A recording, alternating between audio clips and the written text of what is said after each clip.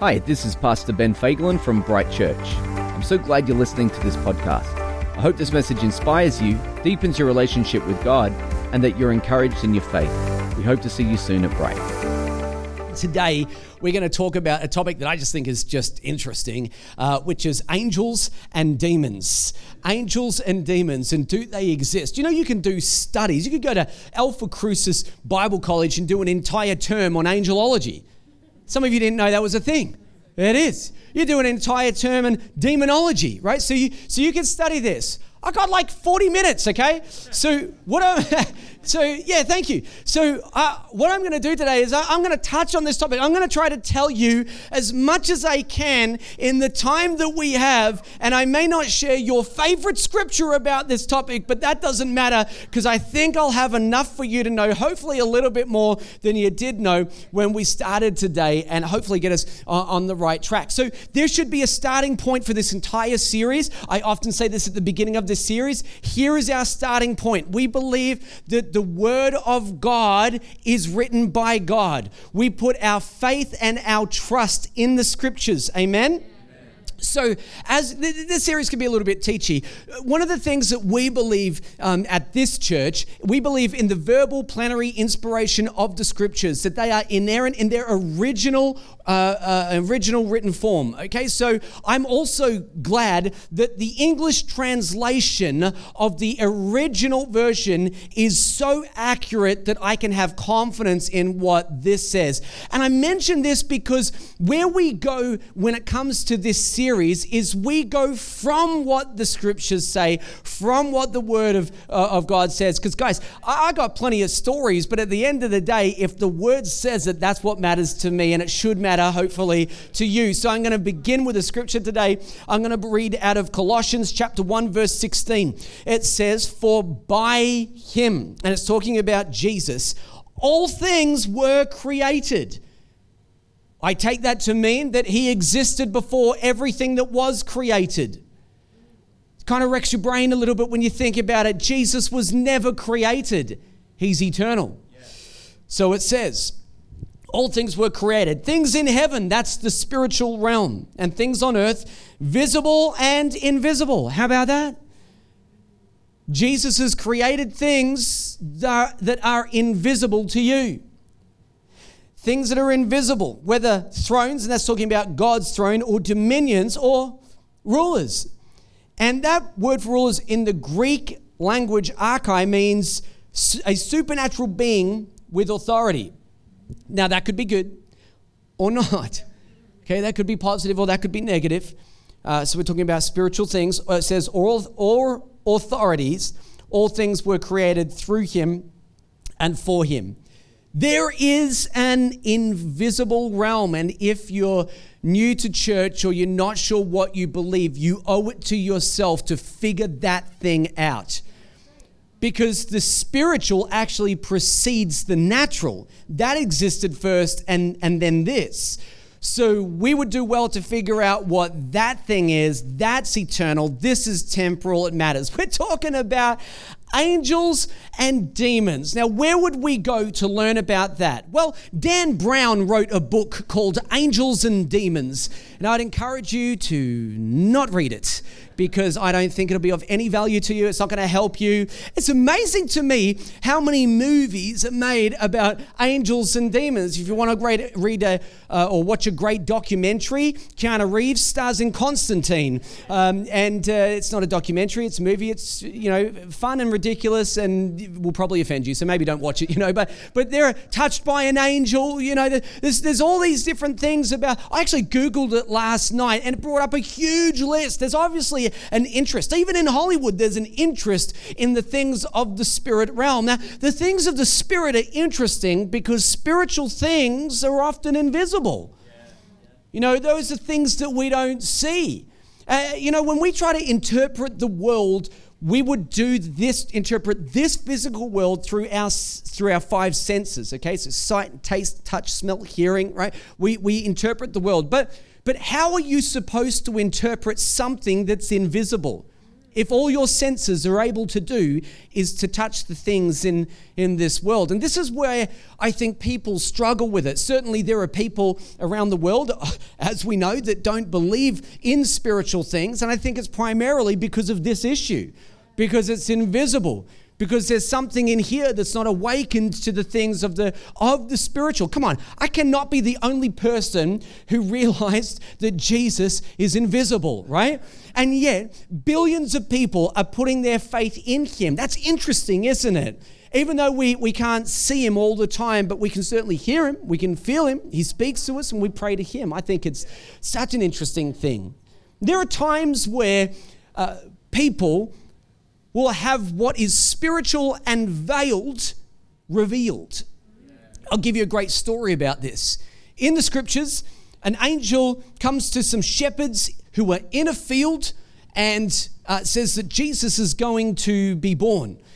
And then it says, suddenly, you can read this in the Gospel of Luke, it says, suddenly there was a multitude of angels singing, holy, holy, holy. Like it's suddenly a multitude. What happened? I think what appeared to be sudden to them was always there, simply revealed to them. Does that make sense? I don't think that the angels were somewhere else and then they all suddenly arrived. Yes, you can have sound effects in church. How about that, right?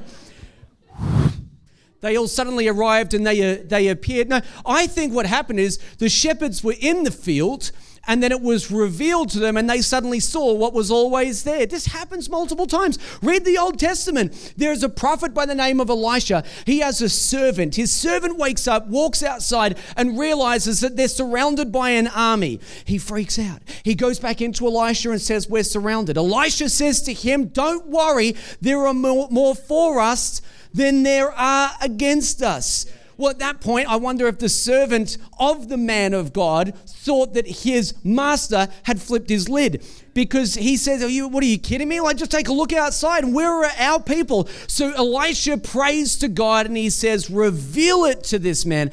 And suddenly he sees all the angels and the chariots of fire and he exclaims the same thing. There are more with us than there are against us. They were always there, but it was just revealed to him in a moment. He couldn't see them because they were of the Spirit. So when we talk about spiritual things, let's talk about angels, okay? That's what we're here to talk about. So angels are pure spirit, but we have a lot in common with them. So if I was to say to you, talk about your will, your emotion, and your intellect, if I put a circle around those things would comprise of what? Your soul. When we talk about your soul, that's what we talk about. Well, angels have the same thing. So angels, they have a mind, they have an intellect, they have emotion, they have all the same things that we do. Angels can talk to people. They can listen, they can hear, they get excited. They get real excited over one thing. Can I read it to you? Yeah. Jesus said this in Luke 15, verse 10. There is joy before the angels of God over one sinner who repents. Yeah. What brings joy to the angels is when they see people understanding the gospel. Yeah. They love it. And one of the things that the angels want to do is to help do the work of God, to reveal to people what God is doing in their life and what he has done for them. They love seeing people encounter the gospel. Just for the benefit of those people that might be here today and don't know what the gospel is, it is the greatest message you'll ever hear. The reality is that, each one of us, we have sin in our lives, we have mistakes. You might not think you have sin, but you do. It means that margin of error in your life, the mistakes that you've made. And let's face it, we've all made mistakes. And the penalty for those mistakes is eternal separation from God. However, Jesus Christ came from heaven to earth. And he came and lived the life that we could never live. We couldn't do it, so God said, I'll do it for you. He came and lived a life that we could never live, and then he died the death that we're supposed to die, and he did it in our place. And anyone who believes that message has only to confess that message, and then you have all the penalty for all of your mistakes paid. How does this happen? It happens by faith in what Jesus has done. Now, the angels, they've seen it. Come on, like God created them and they existed before we did. So they have seen the Word become flesh and dwell amongst us. They saw Jesus live on planet Earth. They watched him die. They watched him be buried, and they also watched him be resurrected, and they love it when people figure that part out. They love it. In fact, the angels are all about the work of God. That's what they do. They are trying, or not trying, they assist God with all of his plans and do the work that he's asked them to do. So here are a couple of things that are good for you to know about angels. If you read the book of Daniel, chapter 7, verse 10, he says that 10,000 times 10,000 angels stood before him. So I did the math just to help you out. It's 100 million. So what I don't think is that, he was counting them. 1, 2, 3, 4, I don't think he was. I think they went as far back as he could see. That he couldn't count them all. It was what? A multitude.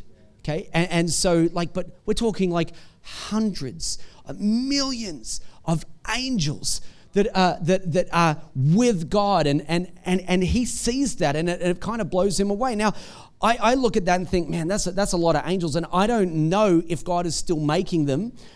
I don't. There are some things I don't know. Ask Sarah, she would say there's lots of things you don't know, there are some things I don't know. But is their number fixed? I have no idea. But one of the things that Jesus said is he said, when we die, there's no marriage in heaven. He said, remember this, you'll be like the angels. So I take that to mean that they don't do family the way that we do family. And I take that to mean that there aren't angels, male and female angels, that are getting together and having little baby. Cupid angels that are just making everybody fall in love, right? I don't think that that's what is happening in heaven. I think that there's just angels. So maybe the number is fixed, and at the end of the day, God can do whatever he wants, but there are different types of angels. How about that? We got the seraphim, we got the cherubim. There are living creatures in heaven. You can read about this in the book of Revelation. There are living creatures in heaven that we don't really even talk about or know anything about, but they are in there. And so I think we'll probably get to heaven and we'll be surprised. But these angels, there is a structure. There is a process. Oh, I love that God is a God of process. So there's a hierarchy here of angels, and they can only be in one place at one time. So they're not like God. God is omnipresent, which means that he is everywhere. Well, the angels can only be in one place at one time. And just what do they do? What are some of the things that angels do? And this is the cool part. This is probably the part that you might have wanted to know. Angels, they watch over people, and they even interact with people. Just read the scriptures and have a look for yourself. Actually, the Bible says that sometimes we can even entertain angels and be completely unaware of it. You might have met angels and you don't even know about it. They might have helped you and you don't know. You know what they do? They protect people.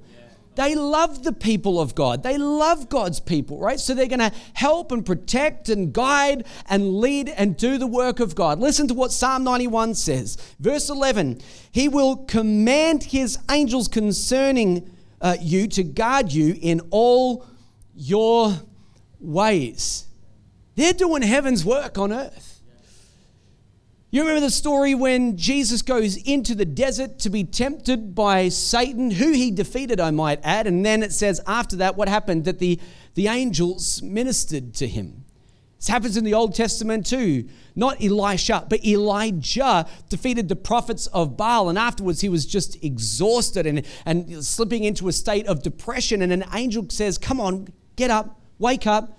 take some food. You've got a journey that's ahead of you. They seem to show up at times when people need them. And it's like I say, it's possible that they've shown up in your life and you weren't even aware of it.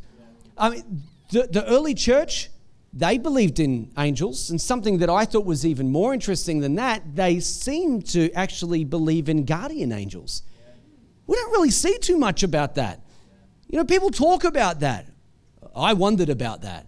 Are there really guardian angels? Well, here's some of the things that angels do. Evidently, they are very good at getting people out of prison because they did it multiple times. You know, people just getting rescued. So just, you know, keep that in your back pocket. Anyway, but they get people out of, they come in and chains break off. Anyway, one time it happens to Peter.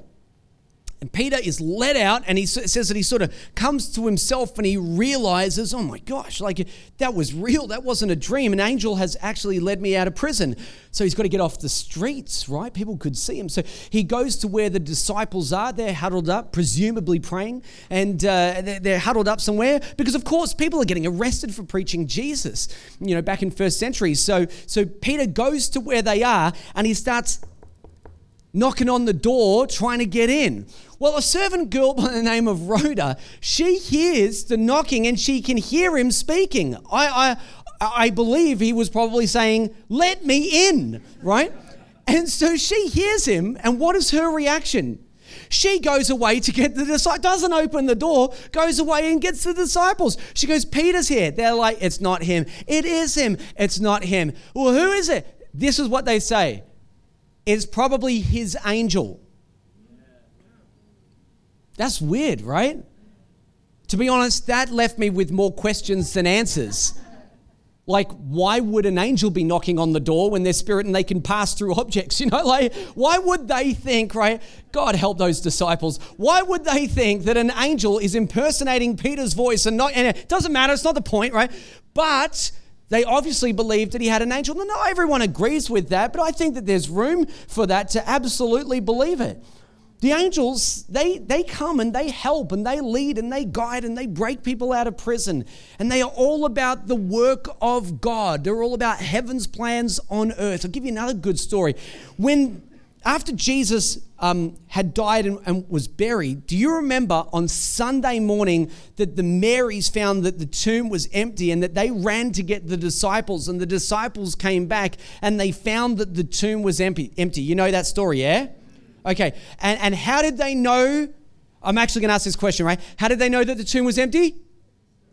The stone was rolled away. Well, they didn't roll that away for Jesus because he's God and he can just get out of there. So why did they roll it away? Now, you got to understand, this is, and I did do a little bit of reading about this, probably a 2-ton rock. You want to know about angels? They're strong, like super strong. You think you're good at bench press, and then you realize the angels can roll away a 2-ton rock. They did it just like that too. They roll away a 2-ton rock. Why? Because what they're doing is they're helping the disciples to come and realize that Jesus is alive. They're actually all about the gospel. They want the people to know that Jesus is alive. And they're at work doing a revealing work so that we could know that incredible truth that we still celebrate today. Amen? This is what angels do. And you know what? They're still at work today. They're still doing things on planet Earth today. We know some of their names. I'll give you the names of a couple. There was an archangel by the name of Michael, an archangel by the name of Gabriel. That's actually 2 of a group of 7 archangels that we know about that are actually named in the scriptures. And then there was another angel by the name of Satan. And he actually became something else. One of the most amazing things about the scriptures is that they have this ability to speak about the current events of their day, and at the same time, they speak about an eternal spiritual truth, and these scriptures don't happen separate. They actually seem to overlap in a way that I think points to an author that's outside of time and space. Has to be, right? So this is what the scriptures say in Isaiah chapter 14, verse 12. This is one of those overlapping scriptures. It says in verse 12, how you were fallen from heaven. Well, that's interesting. I don't know, how could they be talking about a human being? How you were fallen from heaven, O day star, son of dawn. How you were cut down to the ground, you who laid the nations low. You said in your heart, I will ascend to heaven. Above the stars of God, I'll set my throne on high. I will sit on the mount of assembly in the far reaches of the north. I will ascend above the heights of the clouds. I will make myself like the Most High, but you are brought down to Sheol, to the far reaches of the pit. Many scholars and commentators, people that are, let's just call them Bible experts that read this stuff. That's their job. That's what they do to understand the scriptures, and they write it out for people to be able to understand it even better, would say that that scripture is about Satan. That's actually about what happened to him. That's where it started. And the truth is, there are more than this, but we got limited time here today, so we're just going to kind of stick with one, all right? But the name Satan, just so you know, it means adversary. The name Satan means adversary. And Satan was an angel who tried to lead a rebellion against God and failed. Now, if you read the scriptures, Revelation chapter 12 and verse 4, it seems to indicate that 1/3 of the angels decided to follow Satan in that rebellion against God. That's astonishing. He must be very convincing. Somehow, he's so convincing that he's able to lead angels who know that they were created by God and stood in the presence of the Most High, and they still said, yep, we'll go with you, Satan. What a bad idea that was. That's a bad idea. Now, those angels that followed Satan became demons. They became demons. Now, I said, in the book of Daniel, he said 100 million or multitude, right? Now, if 1/3 of the angels became demons, that's a lot of demons. So it's not just a few guys running around trying to cause havoc. That's a lot of demons. And what do the demons do? Well, in the same way that the angels fulfill the plans of God, the demons fulfill the plans of the devil. And what they want to do is completely destroy people. That they're about the satanic agenda that God that the devil has, which is what?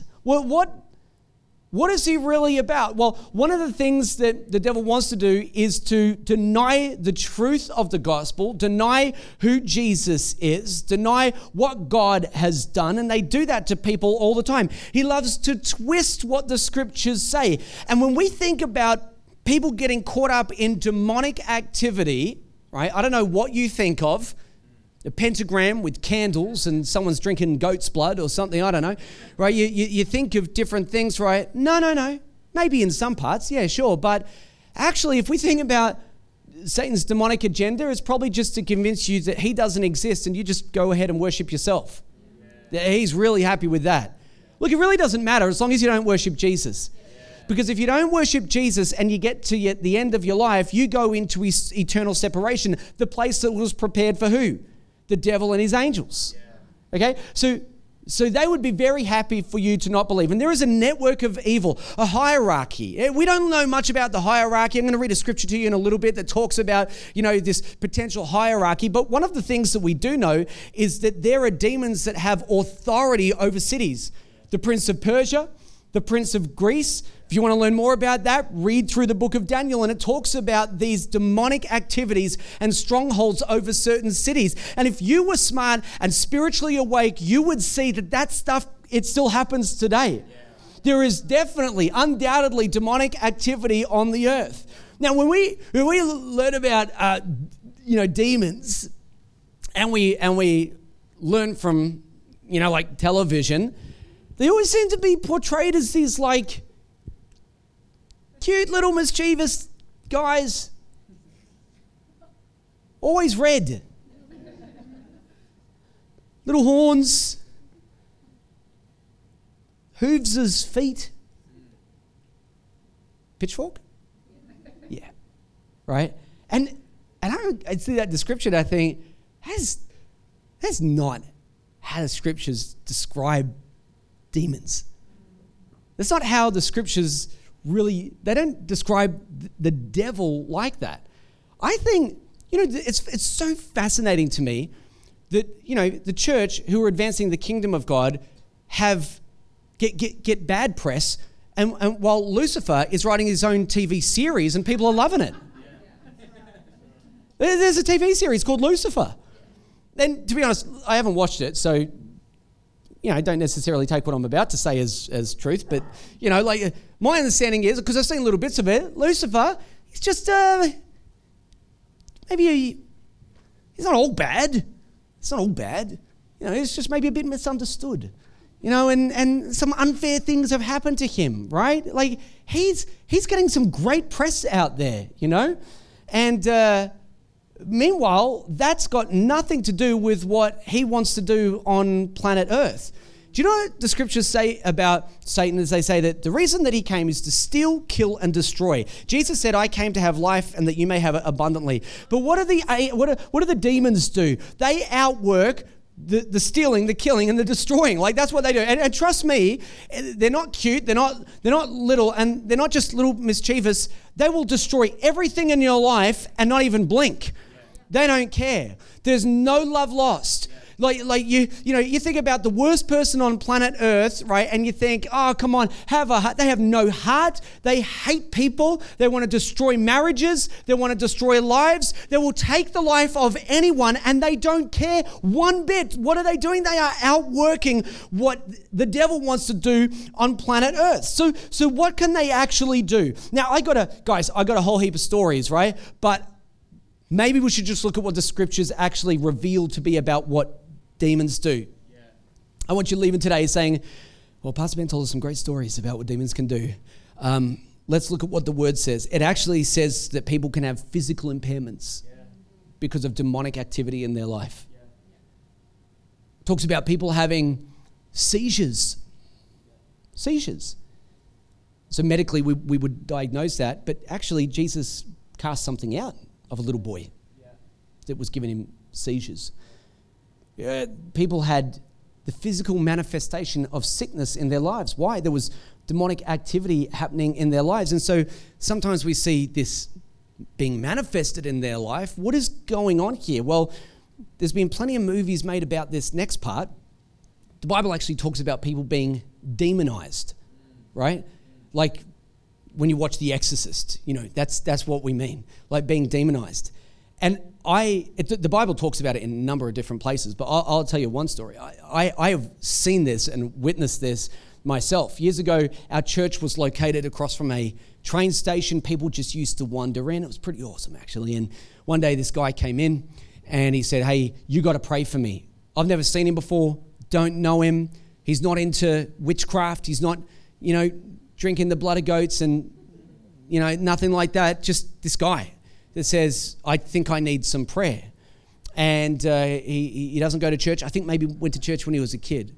I'm trying to figure out what he really needs. I ask him a number of questions and he doesn't really answer them properly. I said, come sit down. Let's have a chat about it. As we began to speak, I said, all right, look, you say you need some prayer.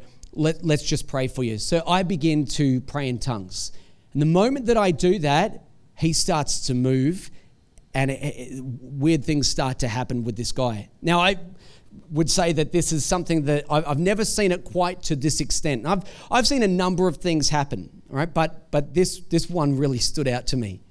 As I began to pray for him and pray over him, he slipped off his seat and began to writhe around on the ground like a snake. And I thought, all right, that's new. And so I haven't seen this yet at that stage. And so he's writhing around. As I continue to pray, he rears up like this, like a cobra. And then he had a lot of flexibility. And I've never, because I've actually never seen someone be able to maintain their balance and go up like that. And I thought, this is interesting. I'm going to get someone and we're going to pray together over this guy. So I leaned out of the office that I was in And I called out to a friend of mine who was working at the church. I said, hey, can you come down here? He said, what do you need help with? I'm like, you'll find out. Just come on, And so he walked straight into the room. And as he walked in, I'm not joking, he took one look and he was like, blood of Jesus, blood of Jesus, blood of Jesus. He said, I've never seen this guy pray to this. I've never seen him pray like this before, right?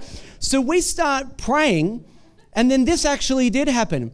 He rears up like this and he just projectile vomits everywhere. And so I have seen demonic stuff happen, and I've seen it. So what are we talking about here? Now, this is what's interesting about demons. When we read about angels, they can manifest their presence. And there are multiple times we read that in Scripture. Yeah? But you never read about a demon manifesting in the same way. They seem to actually need an entity to work through. And oftentimes that entity is people. So what are we talking about? Well, I don't actually believe in demon possession, because possession implies ownership, and the devil doesn't get to own anyone. At any point, if a person confesses Christ, Jesus can walk into that situation and deal with it. And the demons and the devil have no authority. So what do we see when we see this kind of thing, like the story I just told? What's really going on there? And I would say it's actually demon oppression. But oppression is like a scale. Imagine it like a dial. So, a dial, you turn up the dial to number 1, and to be honest, for the most part, people probably don't even notice number 1. They just live with it. But there's some oppression. There's something attached maybe, but they just live with it. The symptoms are mild, and they're still present, but not enough for you to actually be aware or do anything about it. If we continue to turn that dial up, let's say we turn the dial all the way up to 10, what we would say is that person looks possessed, but they're not actually possessed, they're just oppressed.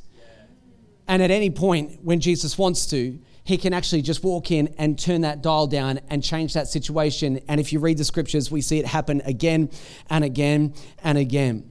There are different spirits that oppress people. I'll give you a couple of these things, right? There is a spirit of confusion. It's like people it doesn't matter. There's like a fog that comes over them. And you're speaking to them. You know, the Bible says that the God of this world has blinded the minds of unbelievers. That sounds something like that, doesn't it? There's a spirit of unbelief. You're explaining it, but they just can't get it. People don't see it. There's a spirit of the Antichrist. There's religious spirits, witchcraft spirits. There are sexual spirits. There are people that are absolutely addicted to pornography and other things, and they don't seem to be able to break free. And there's like just a spirit of lust that has got a hold of them and doesn't want to let them go. There's a spirit of rebellion. It's like whatever God says, or any person in authority says, right? They just want to rebel against everything that's God and everything that's good. There's a spirit of rebellion. Sometimes people have a spirit of death. A spirit of death. And a person with a spirit of death on them always thinks that what's happened to them is going to end up, in their death. They get a cold and they go, that's it, it's the end. Yeah. It's all over. I know how this ends. Sure, it starts with a runny nose, but now I'm going to die. You get a little cut on your hand. Oh, God, it's going to get infected. And I know this happens. They're going to amputate above the elbow, and then it's the rest of my body, and I'm just going to die, right? You think I'm joking? Okay, so maybe those are small things, but how many people do you know that just live with an absolute fear of death and don't even want to go to the doctors? You know why? Because they're worried that the doctor will find something that will result in their death. They have a fear. The doctor looks at their results, and before even can say anything, their heart just sinks and they go, that's it, I'm dead, I'm dying, I know it, I've seen that look, and it's this thing that can attach itself to people. And I would say, the spirit of death has been working overtime the last couple of years. Just working overtime. People panicking and freaking out about things. I think that there's a spirit of death that's been at work. And is this just for the people that are not Christian? Could this happen to Christian people? Well, it's interesting. There's a few different thoughts about this, right? Well, how could this even happen? This oppression that we talk about, could this even happen to a Christian person? And the argument would go maybe something like this. Well, light can't exist with darkness, correct? Okay, so light can't exist with darkness. And if you've been filled with the Holy Spirit, then you could never have a demon. There could be no spiritual oppression like that in your life. But I don't know if that really works, let's just play that whole scenario out. So we do believe that light and dark can't coexist, right? Yes? And you'll be filled with the Spirit, right? Well, if that's true, then you can't sin. There's no room for it, right? Yeah, and we know that doesn't work, right? Because even though that sin is being atoned for, the reality is that you still make mistakes and you still have the capacity to sin, and you sometimes people do have sin in their lives, even if they are Christian. So that I don't think that argument really works. I think the reality is that when we talk about salvation, we often talk about it as one thing, but I believe that I am saved, I'm being saved, and I will be saved. And it's a process where by God's grace, He will carry me through on into eternity. But sometimes there's these gaps where the enemy will try to work into people's lives. Oftentimes in fractured moments of life where terrible things have happened, it's a window of opportunity. And I'm telling you, I've seen it. In the last month, I've seen it. I've seen plenty of Christians manifest with demons and seen stuff come out of them. Why? Because there was an opportunity and the enemy tried to work its way into their lives. There's no possession. They can't own Christians, right? But they absolutely can oppress them. Now, the thing is that the enemy wants to get into your life, right? Yeah, because he wants to, steal, kill, and destroy, yeah? All right, well, don't make it easy for him, all right? Hey, listen, depending on how you live your life, you could make it easy for demons to get access to your heart, to your soul. All right, what are some of the things that we could do that would really not help us? Seances, those are bad. Ouija boards, stay away. I don't even want my horoscope read. I don't want any of that stuff. I mean, there are so many ways to allow this stuff access to your heart, right? What you've got to do is shut the door on it. What do you think God calls you to a life of holiness? If you were to live the life that God called you to, you'd turn your back on all of those things. You'd shut the door on all of those things. The reality is there's a lot of Christians that are still struggling with a lot of stuff. And it's in those fractured moments where things begin to get in and try to attach to them. I'll tell you one of the things that they do best, demons, they will lie to you. They will lie about what's happening in your life. They will feed you your fears. They will paint with beautiful brushstrokes your greatest fear and then serve it up to you. They would love you to have a spirit of fear. That's why I love what the scriptures say. God hasn't given us a spirit of fear, but power, love, and self-control. And yet the spirit of fear is something that I see grip so many people. It's a spirit of fear that's trying to get at them. The devil and his demons will lie to you about your identity, lie about who you are. Demons will come and they'll tell you God could never use you. Because of that sin that's been in your life, or you'll never break free of that. They'll lie to you about how close God is to you right now.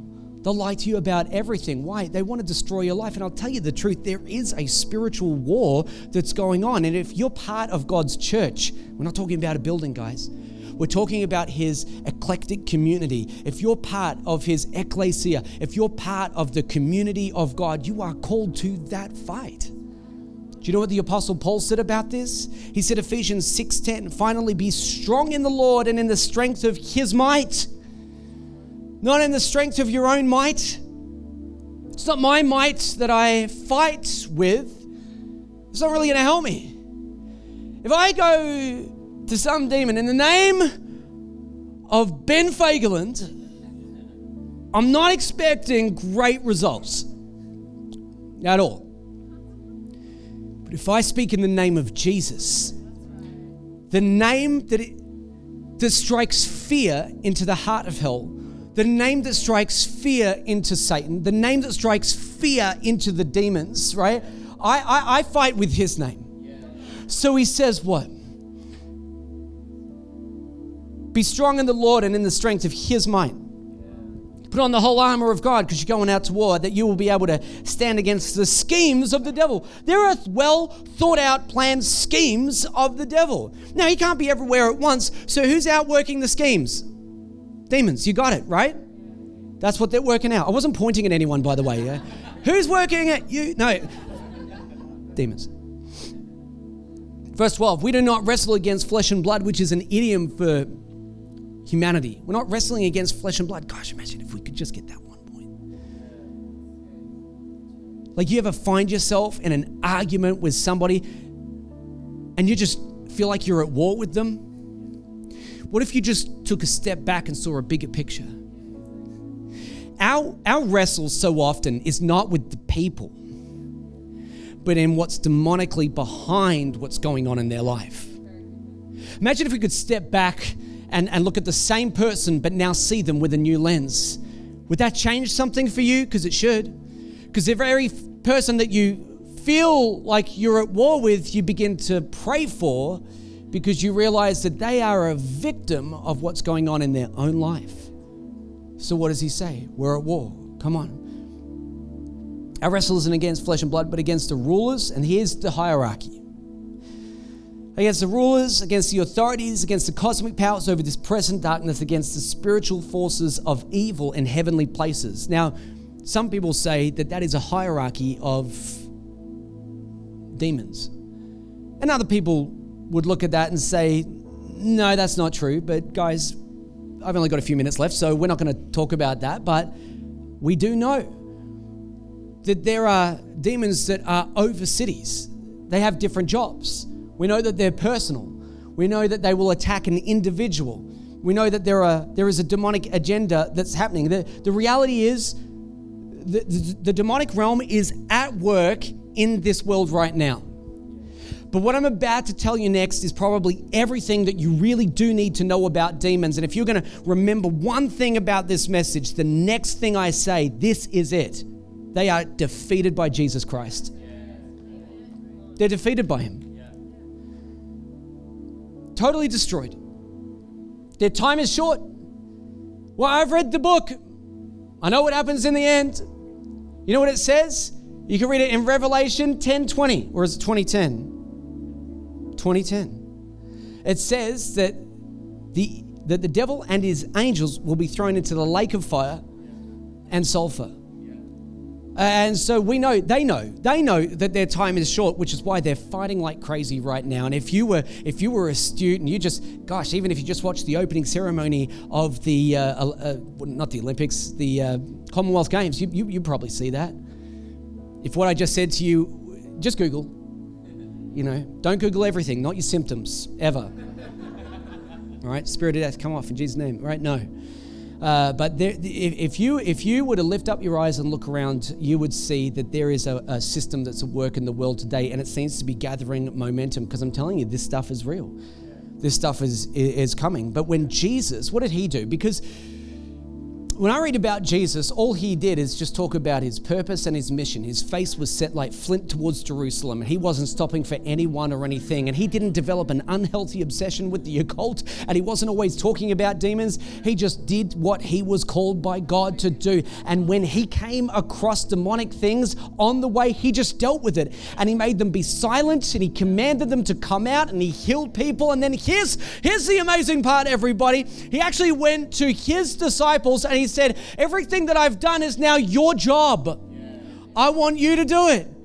Listen to what it says. This, by the way, the thing that I'm about to read to you, we call this the Great Commission. You know why we call it the Great Commission? Is because if you're part of the church, this is what you're supposed to do. You can read it for yourself in Mark 16, verse 15. He said to them, go into all the world and proclaim the gospel to the whole creation. That's your job. That's my job.